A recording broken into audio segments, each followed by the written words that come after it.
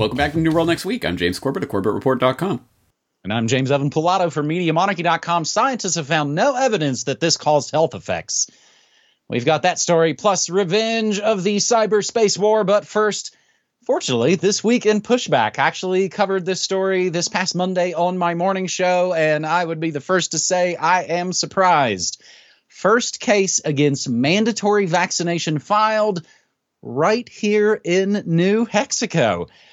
So is it those kids that were knocking down the monuments last summer? Nope.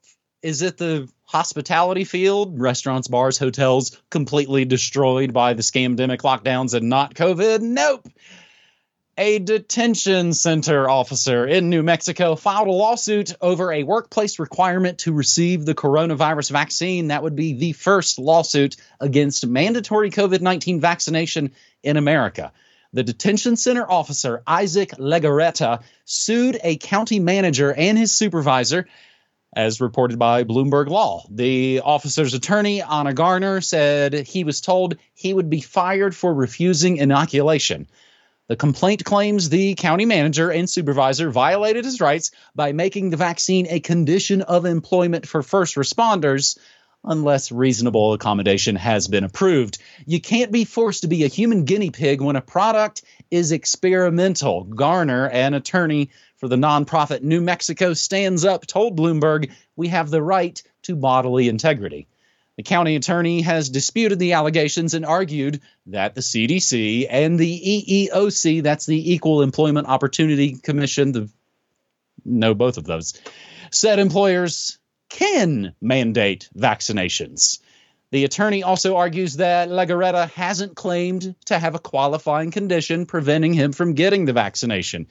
The Americans with Disabilities Act, ADA, and the Title VII of the Civil Rights Act of 1964 would allow for employee vaccination exemptions under certain health and religious reasons. The EEOC back in March 2020 said an employer covered by the ADA and Title VII can't compel all of its employees to take a vaccine. Otherwise, employers are likely on firm legal ground to mandate vaccinations. This Week in Pushback, James? Yay. I mean, at least the pushback is happening. And again, let's all hold our breath and wait for the justice system to deliver justice. Ha ha ha. But at any rate, the pushback is happening. And I will note that apparently Spiro has an interview up with the attorney in question here, Anna Garner. So I haven't watched it yet myself because I've been dealing with some other fun shenanigans behind the scenes here this week. But yes, I will put that in the show notes so that people can check it out. I've just started watching it and it looks informative. But I'm interested in your take on this, James. As you say, you're surprised to see this happening right there in your own backyard in New Mexico. Why so? I guess I'm surprised at it just... Again, I've only been living here for 3 years, just under 3 years by a couple of weeks. I was surprised the way that the lockdowns and everything rolled out over the last year, because early on it kind of seemed like, oh, sweet, nobody's really going to go for this. We're in kind of a small town, small state, kind of, small potatoes kind of area, and it didn't really seem like a lot of the stuff was going to kick in. What I realized is that maybe places like this are kind of behind the curve. So they made sure to catch up, and they did so with a vengeance over the last several months here in New Mexico. Just the amazing kind of lockdowns and over and over and over. And I believe I probably talked about it right here on New World Next Week, where, of course, our own governor broke her own lockdown rules so she could buy jewelry from a store. Meanwhile, other places are, of course, destroyed. So that's now the thing. I'm looking around at Texas and Mississippi and Wyoming and all these states, and their governors are throwing out their, never was really constitutional in the first place, mask mandates.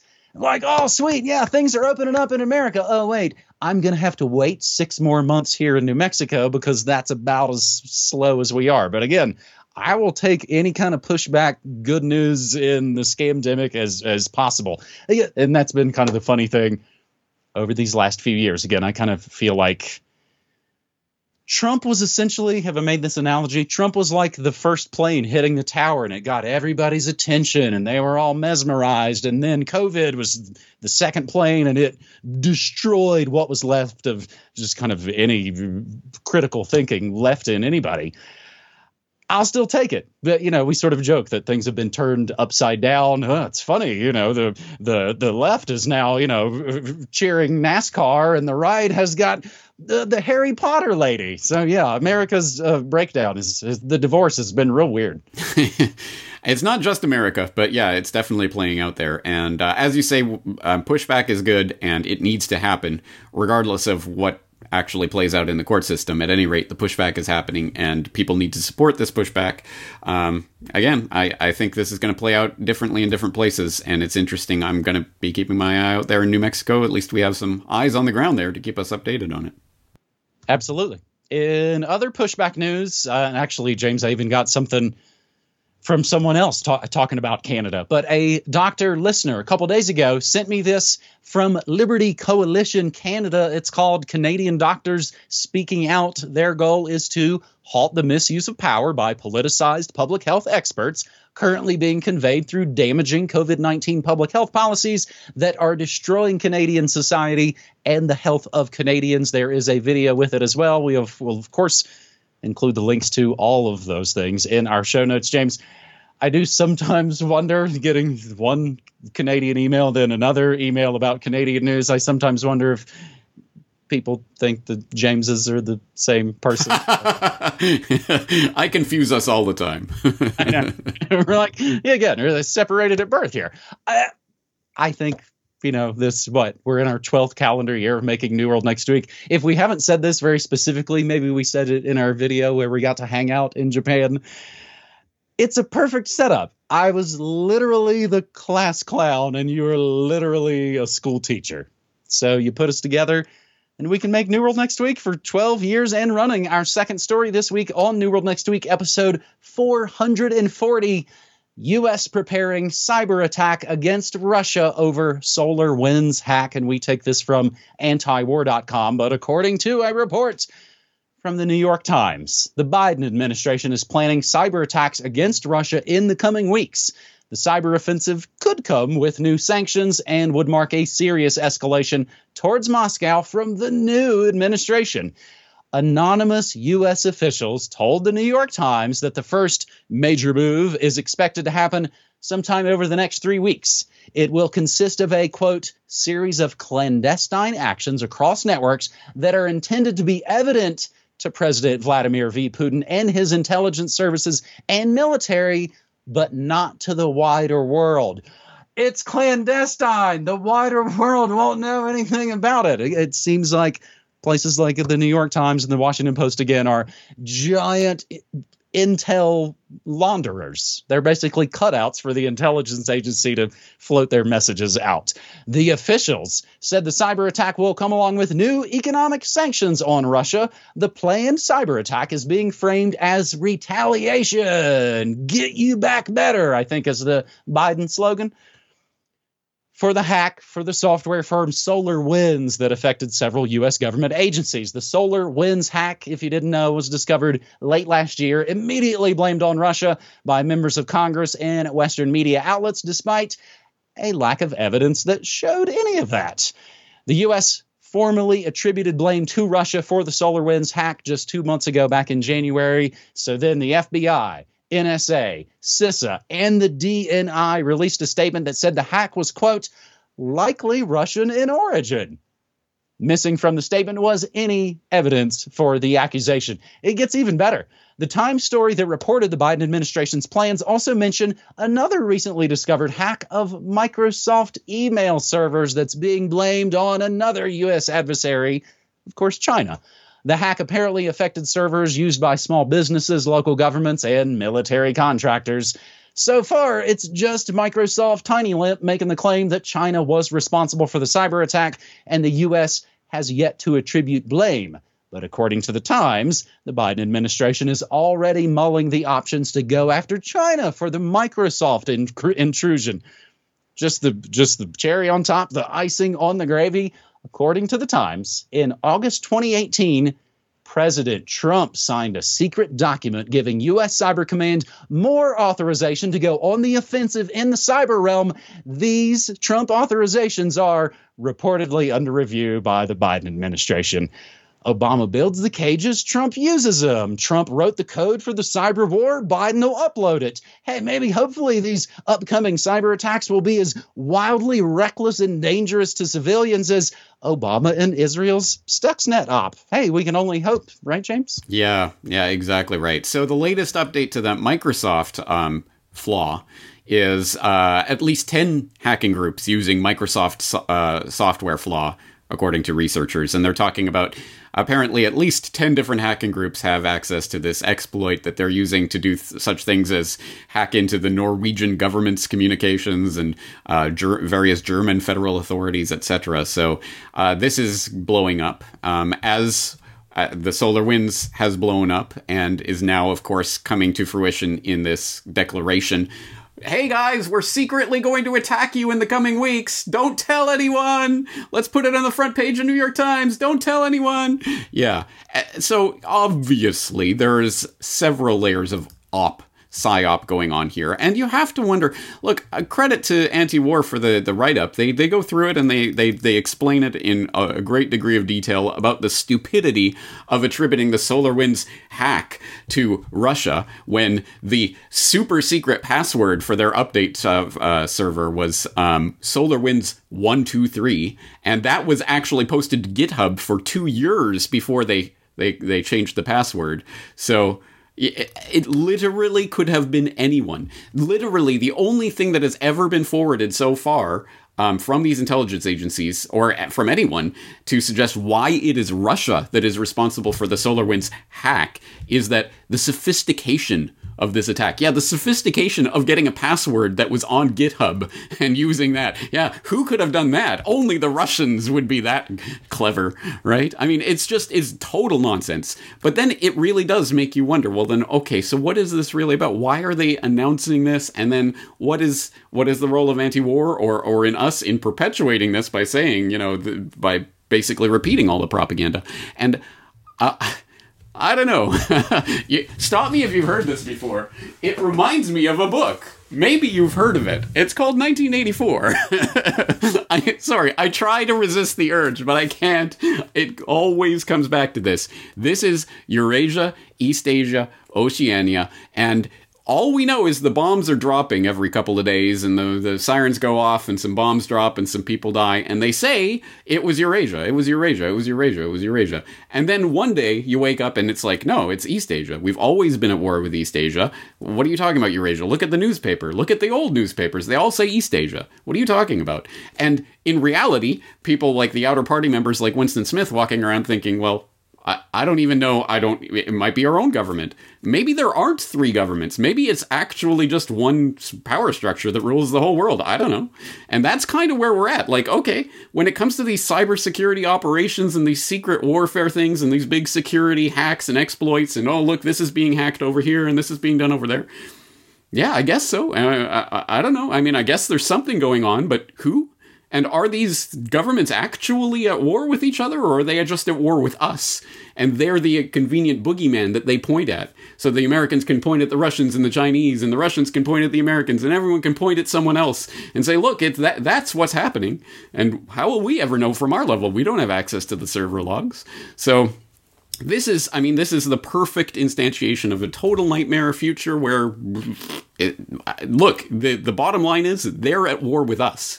We are the targets of all of this. And all of this drama that's playing out between governments and stuff is just to get you invested in their system so that, oh, it's the Russians, it's the Chinese, it's the boogeyman. Yay, it makes us feel good. And that's the system in a nutshell. So I don't know, again, what the point of propagating stories like this are, other than to say, guess what, guys? There's going to be massive digital disruptions in the near future, which is even more important now that everything is digital, and it's going to be a spectacular 9/11-like event, and you better believe it's going to result in bigger clampdowns online. Surprise, surprise. We were actually speculating in my chat earlier. because there was that video that made the rounds. It was like the kids' video. What would happen if Bill Gates disappeared? And it kind of struck me today. It was like, maybe they're seeding the narrative right there that Bill Gates might get martyred for all the amazing work that he's been doing. And I bet you know who'll do it. One of those crazy Q people. They'll kill him with GameStop Bitcoin or some plant-based buzzwords and bullcrap. Yeah, and they didn't even use like the @ symbol for the A in password 123. You guys, come on. Finally, on this 440th, those are good password practices, you guys. Finally, on this 440th episode of New World Next Week, good news, everyone! UN finds no adverse health effects from Fukushima. Japan's 2011 Fukushima nuclear disaster has not harmed the health of local residents 10 years on, according to a report published just yesterday, Tuesday, by UN researchers. Since the last report in 2013, quote, no adverse health effects among Fukushima residents have been documented. And that's basically the headline. But guess what words come after that? You know, when the headline stops, no adverse health effects among Fukushima residents have been documented. That could be directly attributed to radiation exposure from the accident. You can't blame it on them. That's what was said by Gillian Hirth, chairwoman of the UN's Scientific Committee on the Effects of Atomic Radiation, UNSCEAR. In a statement, the UN said the latest report had firmed up that 2013 research on the effects of radiation from the accident. UNSCEAR said that a sharply higher rate of thyroid cancers detected among children exposed to the radiation was likely due to just better diagnostics and testing. The UN's nuclear watchdog, of course, the IAEA, the International Atomic Energy Agency, also said there was no evidence that the disaster had any detrimental effects on people's health. Though the ensuing damage caused nuclides to be released into the environment, scientists have found no evidence that this caused radiation-induced health effects, so said the head of the Vienna-based IAEA, Rafael Grossi, in a statement. However, an important lesson of Fukushima is that regulators must be strong, independent, and adequately resourced. If you don't recall, a magnitude 9.0 earthquake and tsunami triggered the Fukushima disaster, which released large amounts of radiation into the air, earth, and water around the nuclear power plant 220 kilometers, that's 137 American miles, northeast of Tokyo. Around 100,000 people had to flee their homes, 19,000 killed immediately in the disaster. Fukushima, they say, was the worst nuclear accident since the 1986 Chernobyl disaster in Ukraine, where larger numbers of thyroid cancers were also detected. In other news, the air is safe to breathe at ground zero. It's easy. I can find a way to work that quote from the head of the EPA into all these episodes in the COVID era. James, this was all pretty much happening like a decade ago right now, and I really wonder what your thoughts and hopes and fears are on all of this 10 years later. Yeah, well, you point out the exact right point of where they choose to end that headline, because as even the Wikipedia page on Fukushima-related injuries and casualties notes, it's indistinguishable between cancers caused by this particular incident and other cancers. You'll never know. So that's exactly right. Yeah, well, you can't attribute it to it. So I guess none have happened, right? And that's not logical. But of course, that's the way they're going to frame it. And so if all you were doing was following the sort of the mainstream headlines as they pop up every several years at this point, then I guess it sounds like that kind of thing happened and it was a scary thing, but it turned out okay. And I guess we'll just learn our lessons and move forward. So for example, you can go all the way back to April of 2011, where you had the first deaths on site. And so people are thinking, oh, wow, it's already starting. The workers there at Fukushima are dropping like flies. And then you read into that story about those the plant owner confirms first deaths as workers failed to contain leak. And it gets a bit murky. Well, actually, they were two workers, but they sustained multiple injuries and died due to blood loss. So it was clearly not radiation. It must have... Okay, so I guess that was okay. And then you fast forward to February 2012, and you have 573 deaths related to nuclear crisis. Well, there you go. 573 deaths. But then you read into the story and it's a disaster-related death certificate is issued when a death is not directly caused by a tragedy, but by fatigue or the aggravation of a chronic disease due to the disaster. So, oh, okay, so I guess people are just dying from stress, essentially. All right. Or you fast forward several years, you get number of children at time of Fukushima disaster diagnosed with thyroid cancer hits 160. So there you go, 160 thyroid cancer that have been screened and found in the Fukushima region. But, well, actually, is that so much higher than what we would find if we were doing a comprehensive screening? Maybe not. Maybe a little bit, but I don't know if we can attribute that necessarily. And then, actually, by March of this year, hey, we have the great news. TEPCO completes nuclear fuel removal from Fukushima number 3 unit. So there you go. It's all done. And wouldn't you know it, well, number 3 is all done, but don't think about the other ones, right? And don't think about anything else about what this means, or the reactor cores that literally still they don't know exactly where they are and how, the situation. They have done nothing to contain the cores themselves. Don't think about that. No, they cleaned up the fuel, the spent fuel pool. So there you go. That's good enough, and that makes a good headline. And just in time for the Olympics, the 2020 Olympics that they're holding in 2021. And wouldn't you know it, just later this month, the Olympic torch is going to run through the J Village, which is 12 miles south of Fukushima. And they're going to spend 3 days running the torch around the Fukushima evacuation zones. Yay! It's a symbol of how Japan has relit the torch, I guess, figuratively and symbolically. So there you go. Everything's all peachy keen if you're just following that narrative, right? Oh, but there's little things that pop up here and there if you're actually looking for them. Like December of last year, radiation levels at Fukushima far worse than was thought. And this from the Asahi Shimbun talking about, it actually turns out, it's actually even worse than we thought it was. But as I've been saying for years and years, they're going to, maybe that kind of thing will pop up here and there, but they're going to mostly brush that to the side, at least until the Olympics is over. And then maybe after the Olympics, you'll start to get some stories. Well, actually, it's a lot more serious. Actually, maybe. So that's still my prediction. I think after this Olympic nonsense is over, we might start to get some stories about what's really going on there. Until then, I wouldn't expect, I'm still not expecting anything whatsoever of substance to come from TEPCO or the Japanese government. If there's anything that this has accomplished, I guess, you could look at 10 years after Fukushima disaster, Japan's nuclear industry stalled, noting that, yes, in the wake of Fukushima, every single nuclear reactor in the country was shut down, and in the intervening 10 years, only 9 of the 54 reactors that were active in March 2011 have been restarted, and a couple dozen of them, I think, are set for decommissioning. So there is a change that is happening right now, and as they note in this article, the Japanese public obviously is not particularly super keen to get back on board with the nuclear power train. So that has happened over the course of the past decade. But what else has happened? As I say, we're not going to find out from these sort of mainstream news stories and happy clappy, hey, no directly attributable cancers or deaths, so I guess it's all okay, guys.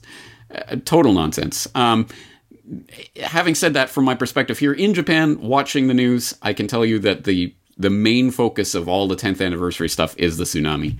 That was the big event that killed 20,000 people all at once. That was the big thing. And Fukushima is kind of like, oh yeah, and there's Fukushima going on as well. But that's kind of almost an afterthought for a lot of this 10th anniversary coverage. Well, and again, I'm reminded of 9/11. We'll never know how all these people got the cancer that they've gotten. And that's what they've said. That's what they said years ago about Ground Zero, James. Yeah. No, I'm just totally agreeing with you. And one can imagine the headlines a few years from now. There's all these cancers coming up and people who've been vaccinated. Who knows? It could have been anything. We just can't say. I've actually got a couple of other, and you already mentioned the Olympics. I want to kind of ask something else about it in a second. But some other related bits to Fukushima plus 10. Can you explain this kind of weird documentary to me, James? We were kind of including it in some of our preliminary links for this episode. The Phone of the Wind, Whispers to Lost Families. It's some kind of documentary about some sort of phone near, I guess, the bad zones that people call their deceased loved ones. James, help me out. Yeah, I didn't watch it. This was from Brock West. He sent it over, so I watched a couple minutes of it, but I didn't see the whole story. If people are interested, they can go and watch it and let us know. Well, it's one of those things that, again, it's meant to bring hope and happiness and closure to all kinds of people. Some kind of closure, yeah. Sounds like a Yoko Ono art project, actually. It seems like a weird kind of cult ritual, as I guess so many things seem like a weird cult ritual anymore. The last bit of related news, James, you already kind of mentioned it there. It was news to me. Japan to stage Tokyo Olympics without overseas spectators. And this story from Japan Today, it was just a few hours ago. James, thoughts on that one? I don't understand what they're even trying to do. I guess, I mean, anything to salvage this Olympic atrocity. But just let this be a warning. If Olympics is coming to your country in the future, take that as a big warning and an, oh God, no, oh please no. Do anything you can to sabotage your country's Olympic bid so that it doesn't come to your country, because I don't think it's going to work out too well for you. And it never does, whether it's the Olympics or even at times the Super Bowl and things like that. If you're a giant gangster bankster, you'll have a fantastic time.